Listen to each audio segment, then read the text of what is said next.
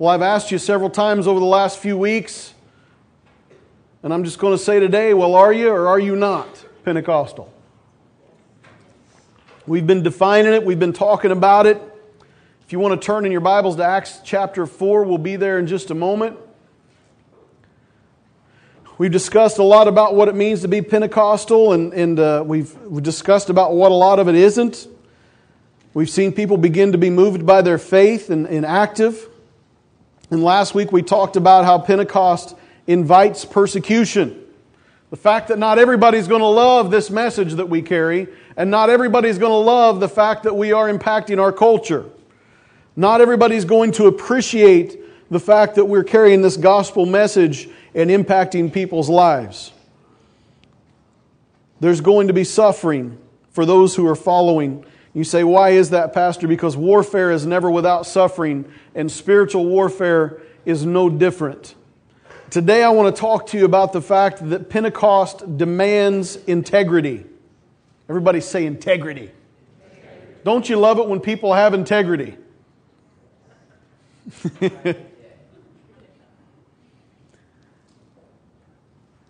In everything we have talked about thus far, the fact that Pentecost is not just for church services, it's to go outside of these walls. It's about the harvest. If we're going to lay hands on the sick and see them healed, if we're going to preach the Word, if we're going to speak for Jesus, if we're going to go out and encourage others and pray for others, then it demands our integrity. If you're willing to be used by God, if He sees fit to do these things through you, then it must be a life that is lived out in front of others. It can't be something that's just a momentary work of God that my life never adds up or lines up any differently.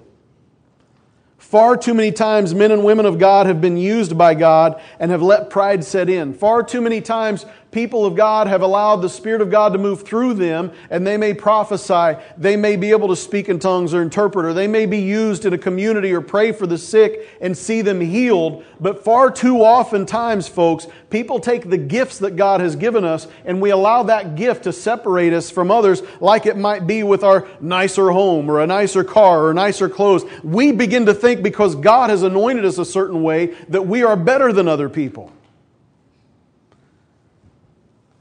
Instead of developing a greater humility, those that act in these things have a tendency to become with a more inflated ego.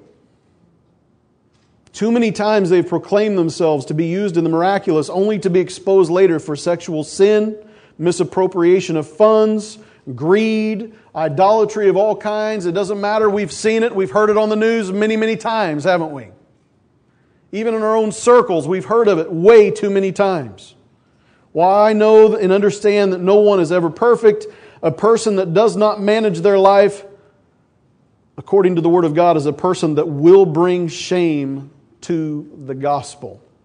Pentecost demands integrity. If we are going to proclaim Christ in this nation, if we're going to take Him to our homes and to our families, we have to remember that Pentecost and holiness go hand in hand. Don't you remember when we used to be called the Holy Rollers? I'm not real sure about the roller part, but the holy part is really important, isn't it? Our founders understood, they tried to teach holiness, they did the best they could. I think with the right intention and the right heart, maybe brought along some of the wrong things as far as legalistic rules. I can appreciate somebody at least trying. Can I get an amen? Because the problem is that today's culture, it's flip-flopped. If you're Pentecostal, then you've bought into this mentality of free grace, this hyper grace that says, I am under grace and I can do no wrong. And some have even gone as far as to say, I can't even sin. Folks, these people have claimed that they're under the grace of God, and we are under the grace of God. And I don't want to minimize the grace of God, but it does not mean we turn around and we willfully and knowingly sin against God on a regular basis and proclaim that we still have freedom in Christ when we're living in bondage.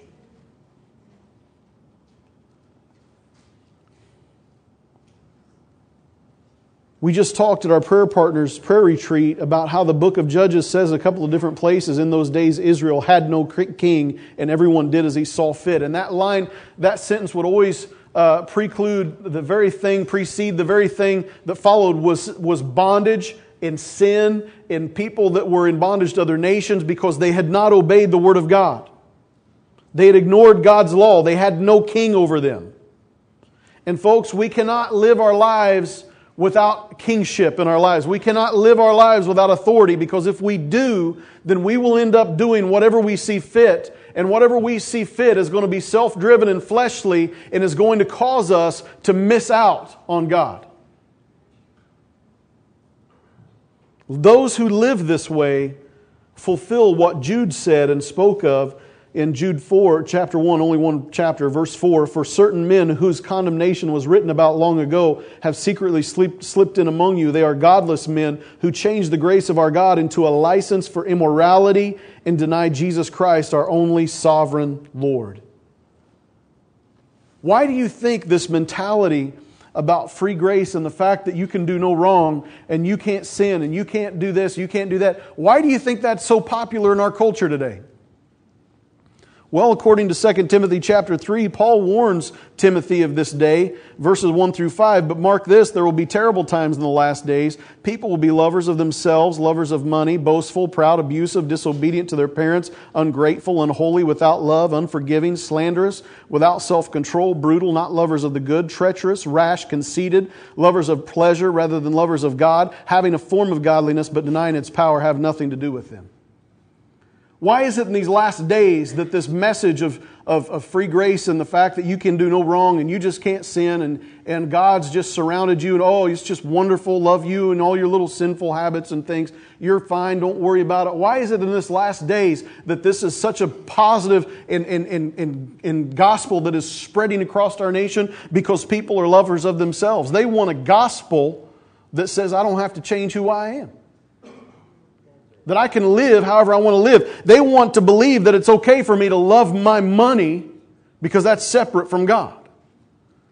In other words, I can lie and steal and cheat to get as much money as I want, but it's okay. Some preacher told me I prayed a prayer once, or I got baptized one time, or I got this, and you're saved, and you can do no wrong from here on out. You just live however you want to live.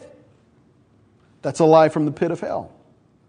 People think it's okay to be ungrateful and unholy and without love for others and disobedient to their parents and all of these different things and unforgiving and say it doesn't matter about me. I don't really care what the Word of God says. I'm going to do what I want because I live under grace and God's so gracious and kind and I can just be sinful and God's grace is going to be there for me. Listen, folks, if that's how it was going to be from the beginning, why did Jesus go to the cross? Why did you need to even be saved to begin with? He loved you that much before. You just had grace then. You know what? Let's just throw out all of it. Well, it's ridiculous. You know it's ridiculous. It's not true. And the fact of the matter is this, that God's grace is sufficient for us, but it does not and will never give us a license just to continue to live in sin. I don't see it anywhere in the Word of God. If we try to live this way, if we say we're Pentecostal and we believe that God will put the gifts of the Spirit in our lives and we believe that God will use us to do great things and to heal bodies and to cast out demons and to speak His Word prophetically, if we believe that and yet we live our life in constant disobedience, what's going to happen someday is we're going to stand before Him and say, "But Lord, Lord, don't you remember that time? Don't you remember, Lord, I prophesied in your name. But Lord, we spoke tongues and interpretation in your name, God. But Lord, we laid hands on the sick and they were healed. Don't you remember, Lord? We prophesied in your name." And He's going to say, "Depart from me, you worker of lawlessness. I never knew you." You see, those are Pentecostal things that we see in Matthew chapter 7. When you read through that and you look at that, I know it's talking about false prophets, but it's the same thing. Don't live a false conversion, my friend. Don't say that you're Pentecostal, you love the lost, and then you live however you want to live. Pentecost demands integrity. It demands it. There's no question. Let's get into our text, Acts chapter 4. God demanded integrity in the early church. Acts 4, beginning verses 32 through 37. All the believers were in one heart and mind. No one claimed that any of his possessions was his own, but they shared everything they had. With great power, the apostles continued to testify to the resurrection of the Lord Jesus, and much grace was upon them all. There were no needy persons among them. From time to time, those who owned lands or houses sold them, brought the money from the sales, and put it at the apostles' feet. And it was distributed to anyone as he had need. Joseph, a Levite from Cyprus, whom the apostles called Barnabas, which means son of encouragement, sold a field he owned and brought the money and put it at the apostles' feet. The effect of being Pentecostal is the needs were being met. People were so consumed, just like this interpretation this morning about going out and taking captive this land with the gospel. They were so consumed with it, folks, they no longer cared about their homes or their properties. They said, you know what, these things are worthless for my comfort. And I'm going to sell them and make sure that the needs of people are met. Why should I live in excess when other people are living in need? That's how they lived. They figured that out, and they looked at all these things, and they began to sell their properties and take them in. Now, this one, Joseph of Cyprus, was a gifted encourager, so much that they called him a son of encouragement. And while he did this, he loved God, he had a pure heart, and he wanted to come and honor God, and so he did, and he sold his property, and he brought his property in so that others would be blessed by him. His purpose was not self-exalting, his purpose was genuine and pure, otherwise he wouldn't be called son of encouragement.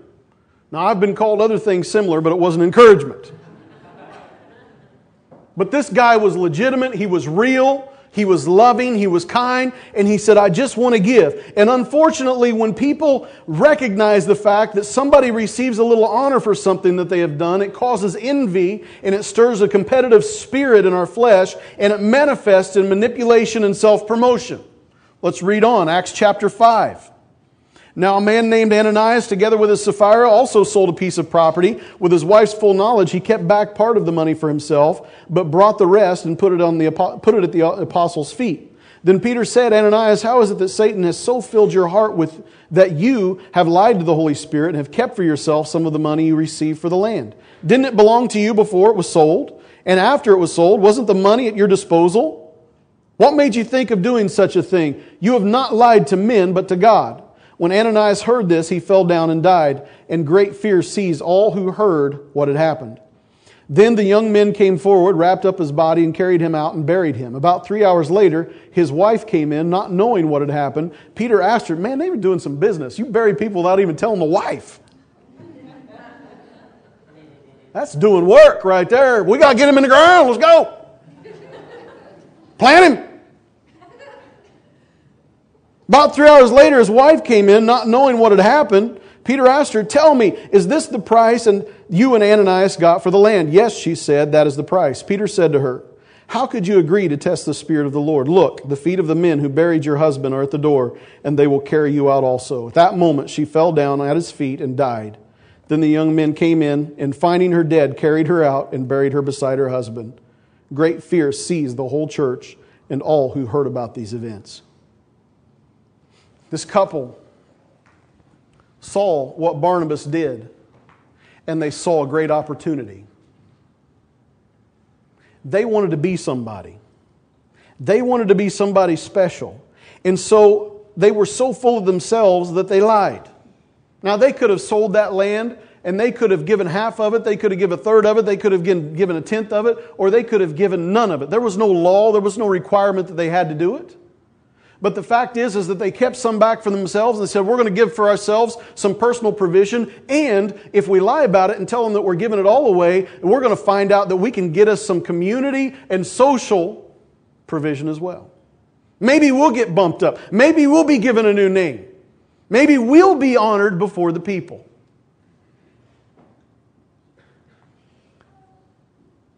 God instead made an example that He was not going to put up with the church being contaminated as the priesthood had been. You see, prior to this, the priesthood, the Pharisees, the Sadducees, all these people were people that were called hypocrites. They were called whitewashed tombs. They were beautiful on the outside and they had full of dead men's bones internally. They looked the part on the outside, but internally they did not do the part. And they were full of manipulation. They were full of self-exaltation. They were full of egos. Remember how they lived? If they were to give their alms, they would do it publicly so everybody could see how generous they were. When they would pray, they would only do it publicly so everybody could see how holy they were. Their mentality was public and always trying to please people so that they could be self-exalted. They loved to go out in all of their phylacteries and all their beautiful robes so that people would look at them. They loved to have the seats of honor at the table when they would go to a dinner. They wanted the seats of honor. Listen, that mentality right there, God said, I ain't doing it no more. I'm done with it. If you are going to be saved and you're going to have the fullness of the presence of God in your life, you will live with integrity. We're not going to lie anymore. We're not going to play the games. We're not going to cheat and self-exalt people. The purpose is that Jesus established His kingdom through humility. And these people were not going to come in. He wanted a church that was going to be as holy as He is. And He wanted one that was going to be sincere in her love for God and people. A church that is humble, that does not seek out a self-exaltation, but is concerned with the plan and will of God alone.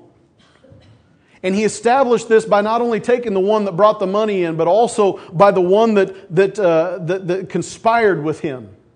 Conspired. You know what? That made me think of that song when I was in children's church years ago when I was a little bitty kid. Ananias, Sansa, and Sapphira got together to conspire, plot, to cheat the church and get ahead. They knew God's power and did not fear and try to kill. The Holy Spirit prophesied, and they both dropped dead. God loves a cheerful giver. Give Him all you've got. He loves to see you laughing when you're in an awful spot. So when the odds are up against you and you cannot do a thing, praise God. To praise Him is a joyous thing. And then we'd go faster. Ananias, Sansa, Sapphira.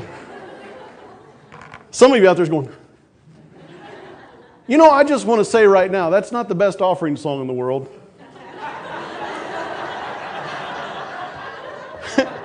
How would you like next week? Pastor Bob's going to sing special. Ananias and Sapphira got together to conspire, plot, to cheat. Everybody's going.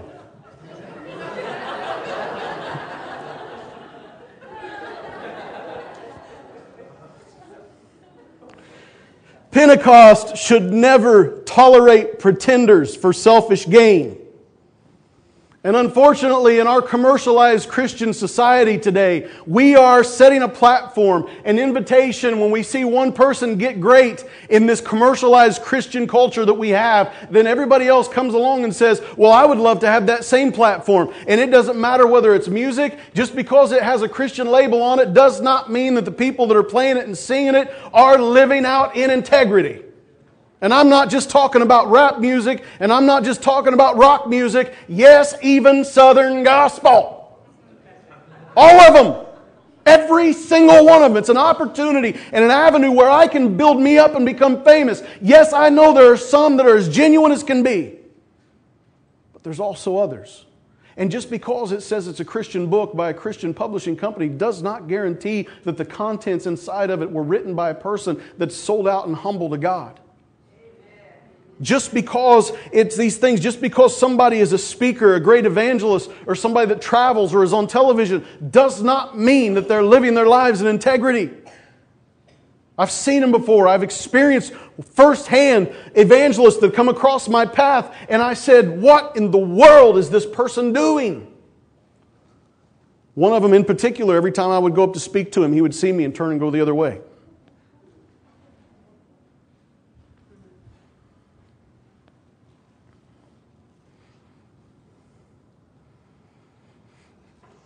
Listen, folks, this Christian faith, this Christian culture we have today was not established by God to make people famous. It was established by God to spread the gospel.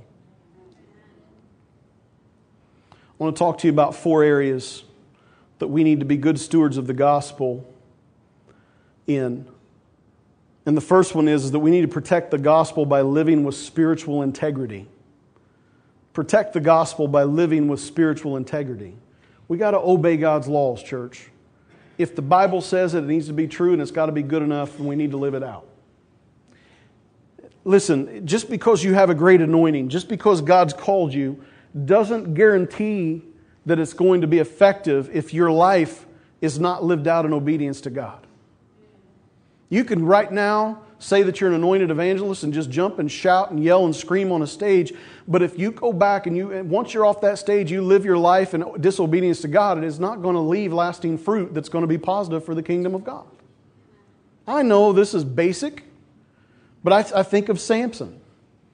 What a great guy Samson was, called of God and spoken of before he was born, anointed by God, set apart as a Nazirite, called.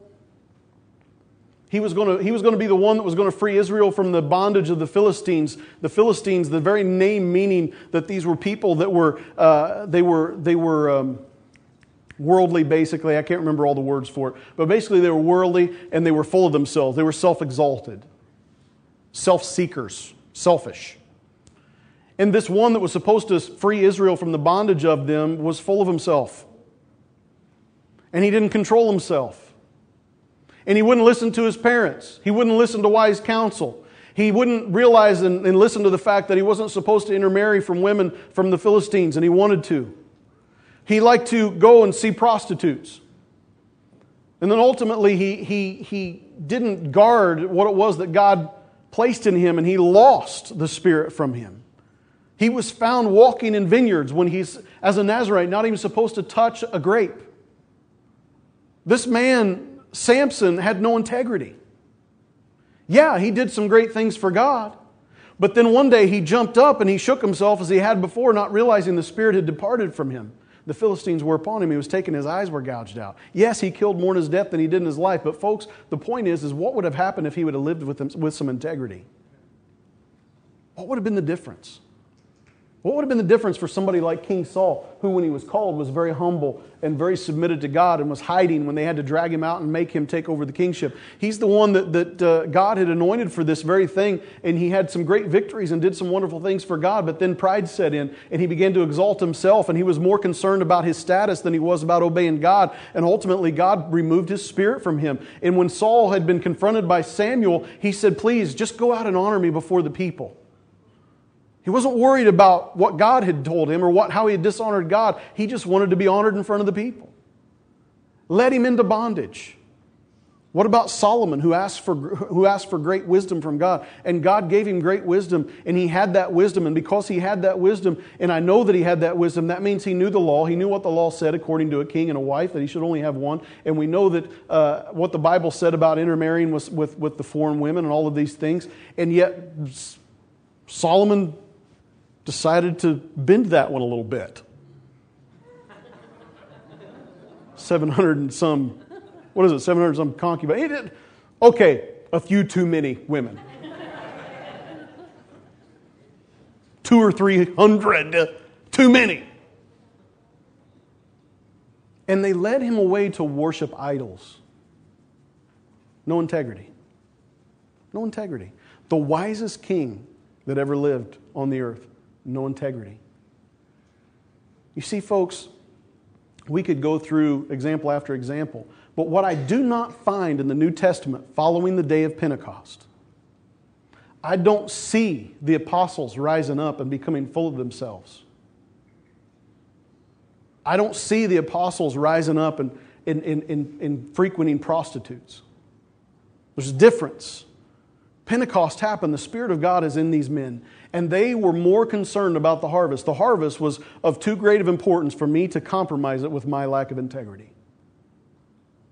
You see, Pentecost demands integrity. Pentecost, in its root form, demands that the people of God walk in obedience to God. We must be careful not to take the Lord's name in vain. We should not take His name upon ourselves, calling ourselves His ambassadors, if we aren't going to live out His nature as we obey His laws. This is called hypocrisy, and it's called sin, something the priesthood was ate up with and something the church was void of. Secondly, we need to protect the gospel by having integrity in our relationships. We need to protect the gospel by having integrity in our relationships. Galatians chapter 2, you follow on the screen, you'll see it there. Verses 11 through 14 says, when Peter came to Antioch, Paul wrote this, I opposed him to his face because he was clearly in the wrong. Before certain men came from James, he used to eat with the Gentiles, but when they arrived, he began to draw back and separate himself from the Gentiles because he was afraid of those who belonged to the circumcision group. The other Jews joined him in his hypocrisy, so that by their hypocrisy even Barnabas was led astray. When I saw that they were not acting in line with the truth of the gospel, I said to Peter in front of them all, you are a Jew, yet you live like a Gentile and not like a Jew. How is it then that you force Gentiles to follow Jewish customs? Now this is an example of how Peter had a momentary lapse of reason. He got thrown into an uncomfortable situation. He was trapped between his Jewish friends and the Gentiles that they had reached out to. And he's going, well, I'm going to live like the Gentiles while the Gentiles are here, but then when the Jews are here, I'm going to live like a Jew. And he was kind of caught in this place and innocently drug into a moment of hypocrisy. He was living two different ways. And I know it may be hard at times, but the standards of God do not shift and change more for those we are close to versus those we do not know.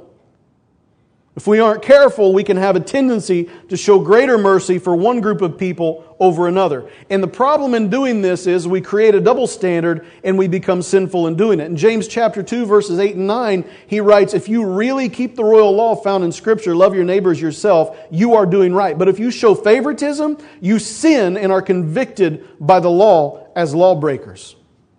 Following the day of Pentecost, church, things changed. Favoritism was gone. Prior to the day of Pentecost, there was a lot of favoritism. Prior to the day of Pentecost, a Jew looked down on a Gentile as a worthless dog. And the Gentiles looked at the Jews as self-righteous scumbags. There was nothing but division lines between and favoritism all the way around. But when Jesus Christ came on the scene, went to the cross, and died and rose again and filled His followers with the Holy Spirit, He sits down with Peter and gives Peter a vision. He says, don't you dare call something unclean that I've made clean. And began to prepare him. And he said, go to the Gentiles. And he went to Cornelius' house. And they were all filled with the Holy Spirit. These things take place, folks. When we start looking at Pentecost and you see them, when Peter gets up and he makes a reference to Joel's prophecy, favoritism is gone. It no longer separates the young from the old or our men from our women or anything else. It's no longer racial. It's no longer gender related or anything else. All of those are broke down. And folks, if we are going to be carriers of the gospel of Jesus Christ, we must be exactly like Peter and receive the instruction that there is no favoritism in the kingdom of God. I don't care how wealthy they are. I don't care how poor they are. I don't care what their skin color is. I don't care what their gender is. There is no favoritism. The gospel message is the same for everybody, period. And all will be treated on equal level because all have the same value, the same price, the blood of Jesus shed for them. That's the call of the gospel. And folks, I'm going to tell you right now, if you don't have that love for people and you show favoritism, you treat some better than others, you're rude to others because they're not good enough or they don't have the nicest things or anything else, you'd mistreat them because of that, then what you've done is you've set up hypocrisy in your life and you have limited and shut the door upon any ministry that God would use you in. We must not have favoritism, and we must not be compromising to try to gain influence for favoritism's sake. Another example of that, we never saw the apostles ever trying to gain or weasel their way into the care and love of some kind of a leader in their day. They just spoke the truth. Acts 24, beginning in verse 24, we see Paul in this situation with the proconsul of Felix. Several days later, Felix came with his wife, Drusilla. Could you really take anybody serious that was a leader named Felix? I would always think he was a cat. What's up, cat? What's up, dog? I mean, cat. Felix. Felix came with his wife Drusilla, who was a Jewess. He sent for Paul and listened to him as he spoke about faith in Christ Jesus. As Paul discoursed on righteousness, self-control, and the judgment to come, Felix was afraid and said, "That's enough for now. You may leave. When I find it convenient, I will send for you." At the same time, he was hoping that Paul would offer him a bribe, so he sent for him frequently and talked with him. When 2 years had passed, Felix was succeeded by Porcius Festus. Would you serve somebody named Festus too? Who drives a Porsche? It's a Porcius. Well, he's Festus. You know the one that drives the Porsche? Porcius Festus. But because Felix wanted to grant a favor to the Jews, he left Paul in prison. Now let's look at this and we're going to evaluate how government operates. I'm just going to be honest with you, folks. Government operated back then that way, and it operates this way today. I'll listen to you, and I'll give you an ear as long as you're going to give me a bribe. Amen. And I'll give you if you give me the bribe, that's fine, but when I get done with it, if you don't give me a bribe, I'll do a favor for the very people that oppose you. You see it? It's right there. For 2 years he waited for a bribe. But look at Paul's behavior. Paul discoursed on righteousness, self-control, and judgment. He didn't change. He didn't manipulate the relationship. He didn't try to gain or weasel his way into the care of Felix or anybody else so that he could be given some kind of a grant or his hand placed over a blessing. Listen, folks, it doesn't matter what you are doing. You cannot buy your way anywhere. If you are Pentecostal, you carry the gospel, period. You carry the gospel. And it may leave you in prison and it may cause people to do favors for other people, but do not do damage or shame to the gospel by giving bribes or anything else or mistreating people or compromising your standards. Thirdly, protect the gospel with financial integrity. In Acts chapter 8, we see Philip ministers in a city in Samaria, and there's a huge harvest of souls, one of which was named Simon, a sorcerer. Simon had kept these people under his sway for many years, and Simon got saved. Simon got water baptized, and he followed Philip around while Philip laid hands on sick people and saw them made well. Now that's a good show. I would tune into that, wouldn't you? Simon followed him around and said, "This is awesome." And as he watched them, he was fine until Peter and John came in town. And Peter and John were brought in town because they would lay hands on those that were saved and they would receive the baptism of the Holy Spirit. And Simon watched them for a little bit and he was amazed. Let's pick that up in Acts chapter 8, verses 18 through 24. When Simon saw that the Spirit was given at the laying on of the apostles' hands, he offered them money and said, "Give me also this ability so that everyone on whom I lay my hands may receive the Holy Spirit." Peter answered, "May your money perish with you because you thought you could buy the gift of God with money. You have no part or share in this ministry because your heart is not right before God. Repent of this wickedness and pray to the Lord. Perhaps He will forgive you for having such a thought in your heart. For I see that you are full of bitterness and captive to sin." Then Simon answered, "Pray to the Lord for me that nothing you have said may happen to me." The apostles showed financial integrity. It was taught to them by Jesus when He was asked, "Should we pay our taxes?" And Jesus said, "You render unto Caesar what belongs to Caesar, but unto God what belongs to God." And right now, folks, He's looking at these people and they're looking at them and saying, "Listen, Simon, your money will perish with you." Because he tried to take that which was Caesar's and to purchase that which is God's. And I'm afraid to say, folks, today in Pentecostal circles, in our culture today, that Caesar's money is way more important than the things of God. People are preaching it. They stand up front, preachers in the pulpit, and people running up and shoving money in his pockets.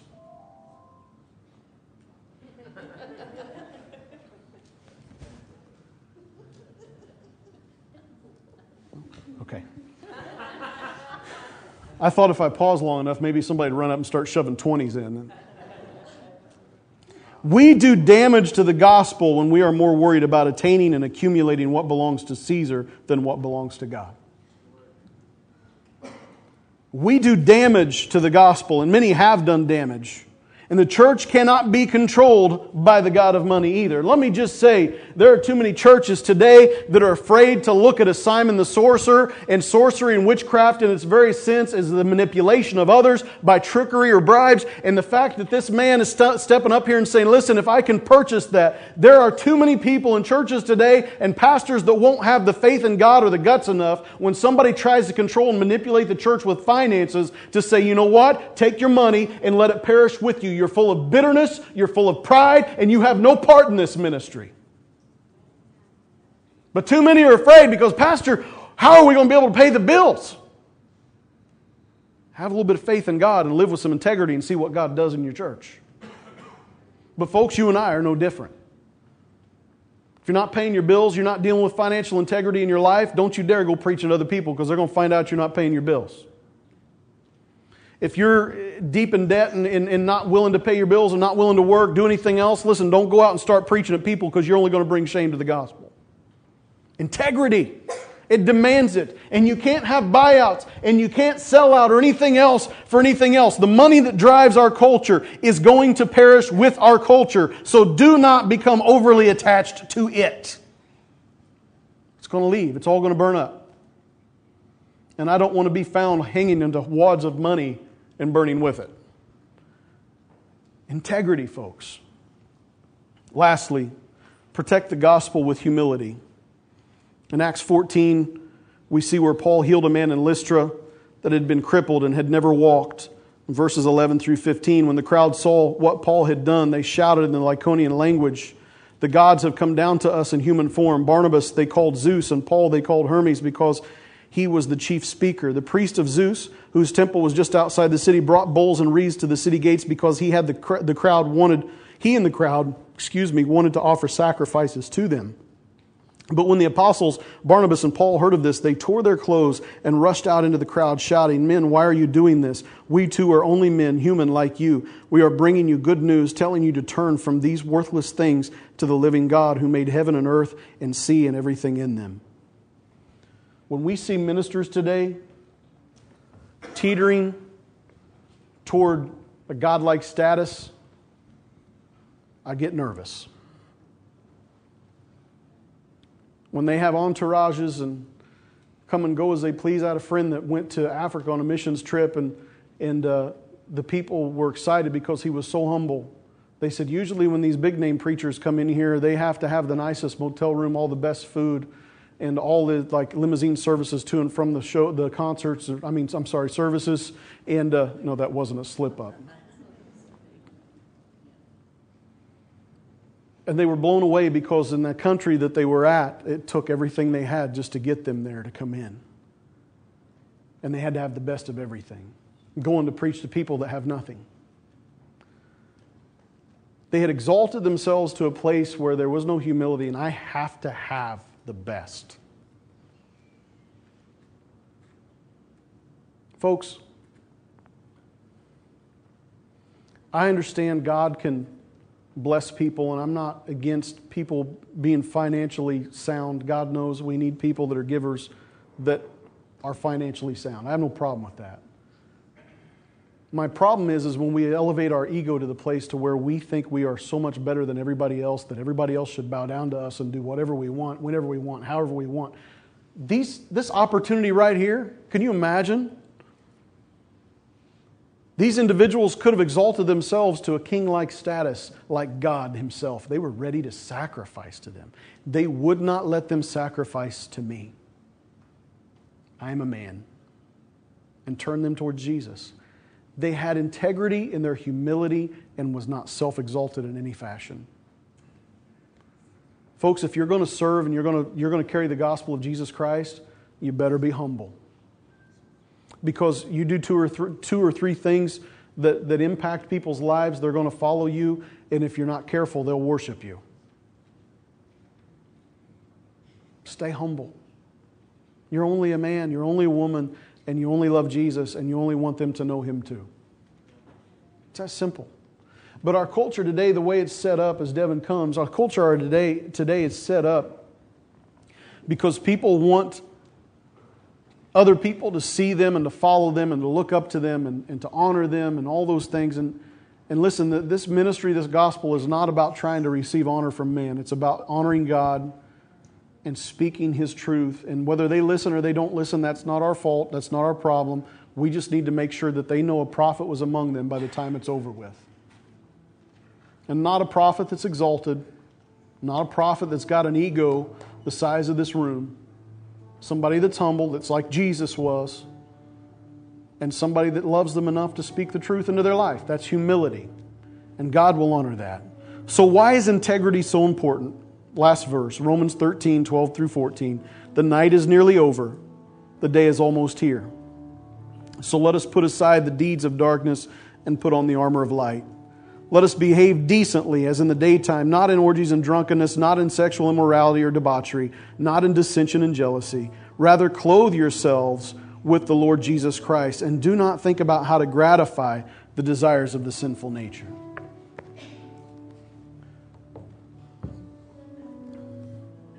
Spiritual integrity through the obedience of the Word, integrity in our relationships, financial integrity, integrity in our humility, Folks, if you're full of yourself and full of pride, I don't care how many anointings God has placed on you or callings or anything else. If you are full of yourself, it's not going to happen.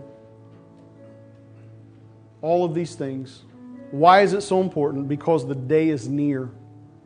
Put off the deeds of darkness, live with integrity, obey this Pentecostal call about the harvest, clothe yourself. This is my prayer for you this morning. I'm going to pray over you, and we're going to dismiss. But my prayer for you this morning is that you would be clothed with Christ.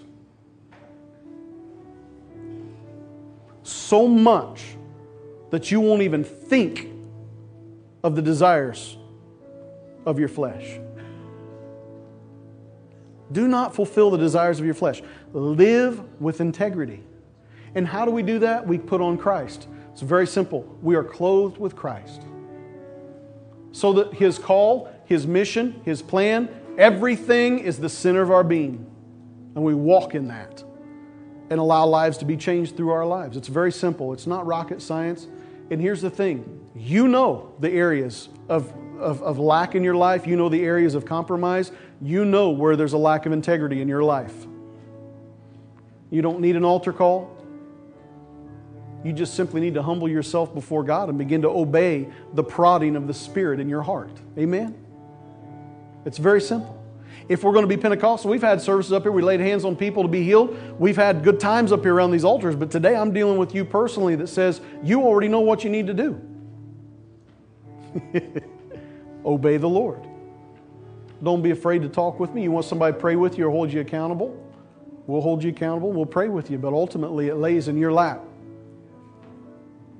Father, I come to you right now and I just pray over this body of believers, this great group of people in this room, Lord, friends and family.